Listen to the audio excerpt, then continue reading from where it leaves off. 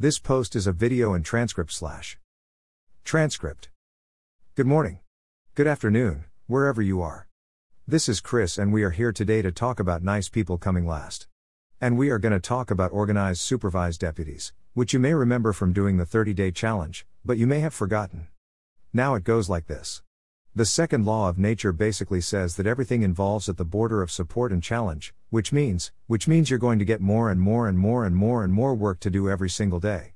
If you are complaining that your boss or your company or your job, or whatever it is delivering you more and more work every single day, your expectations are wrong. The reality is anybody who gets less work to do is about to get the bullet. So the question we all have in life is, how do we handle more and more responsibility and volumes of work? The answer is really simply, we get tough.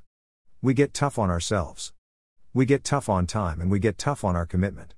If your commitment is to be the best you want to be in your job, in your life, in your career, in the thing you do, you're going to have to learn how to be tough, right? And that's kind of like being able to accept yourself as being just a tiny wincing bit of a mean. I was going to use sexist language then, but you gotta be a little bit mean. You gotta be a little bit tough. You gotta learn how to harness. You look up a song by Johnny Cash called The Devil in Me and you'll understand exactly what we're talking about here. Now, the way you get tough is you don't allow people to mess with what is it? What's the gift we all have that we can never replace? It's called time, Dickie. Docky time. If you give away time, wah, or you're not focused and you're spending time doing something and you are wasting that time. Then when you get more to do, the only thing you can throw out, it is time. And the people around you are going to throw things at you going, well, you use your time. If you value your time less than my time, you use your time instead of me. So the person with the greatest self-worth will have the greatest value on time. And that's why you see people who are successful walking with some sort of a purposeful pace, working with a purposeful pace and not wasting time. Now they may not have spare time after not wasting any time. But the thing is, they'll probably get twice as much done as everybody else. There's the rule: organized, supervised deputies, organized, supervised deputies, organized, supervised deputies. What does it mean? Means get good at something, organize it, get good at something, organize it. Get good at something, organize it until such time as you can get it into a system, then supervise it, watch somebody do it, Don't hand it to them and say, you run off and do that and see what you come. You watch them do it. You supervise them.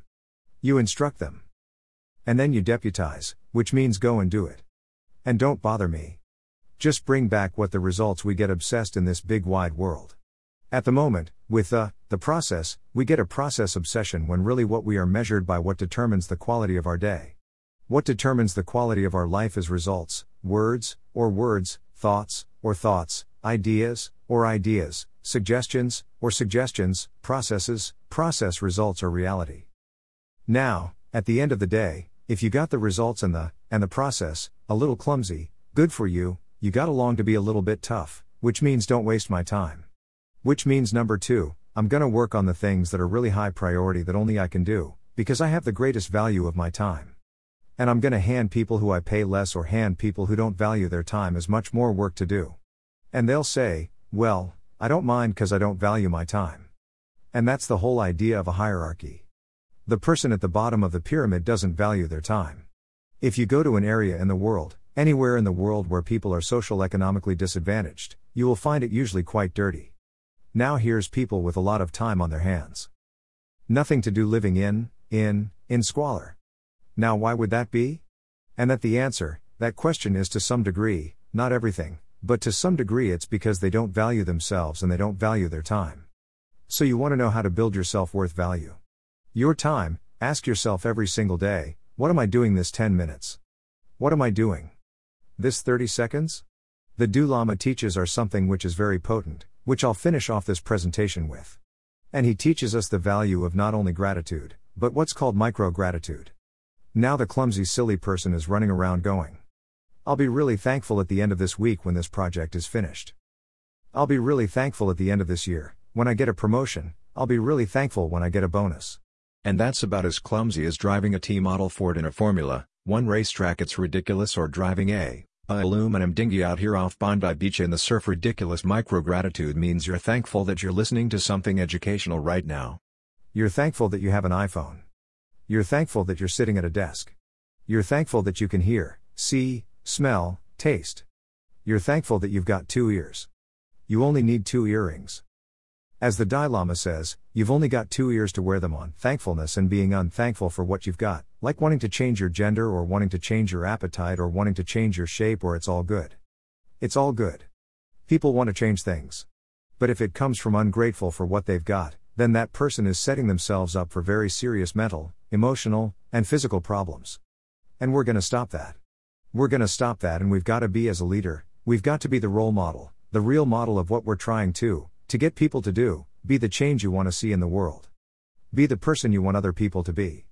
And in a home, if you are not disciplined, if you are not focused on your career, if you are not doing something that builds you up and requires commitment and study, if you are fluffing around with your feet up on the desk, listening to your game playing, and then you ask the kids to study for their exam. This is not going to work organized.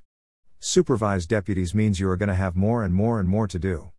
And if you're lazy, and if you think what they're watching TV is the way to handle your quality of time. If you think sitting with your partner, watching TV at night is quality relationship time, you're going to learn something very harsh. One day quality of life is quality of time. The quality of your life is determined by the quality of the questions you ask. And in today's video, I'm suggesting you ask the greatest question of all. How can I get more done in less time? This is Chris. You have a great day, and remember, love that mean streak. Bye for now.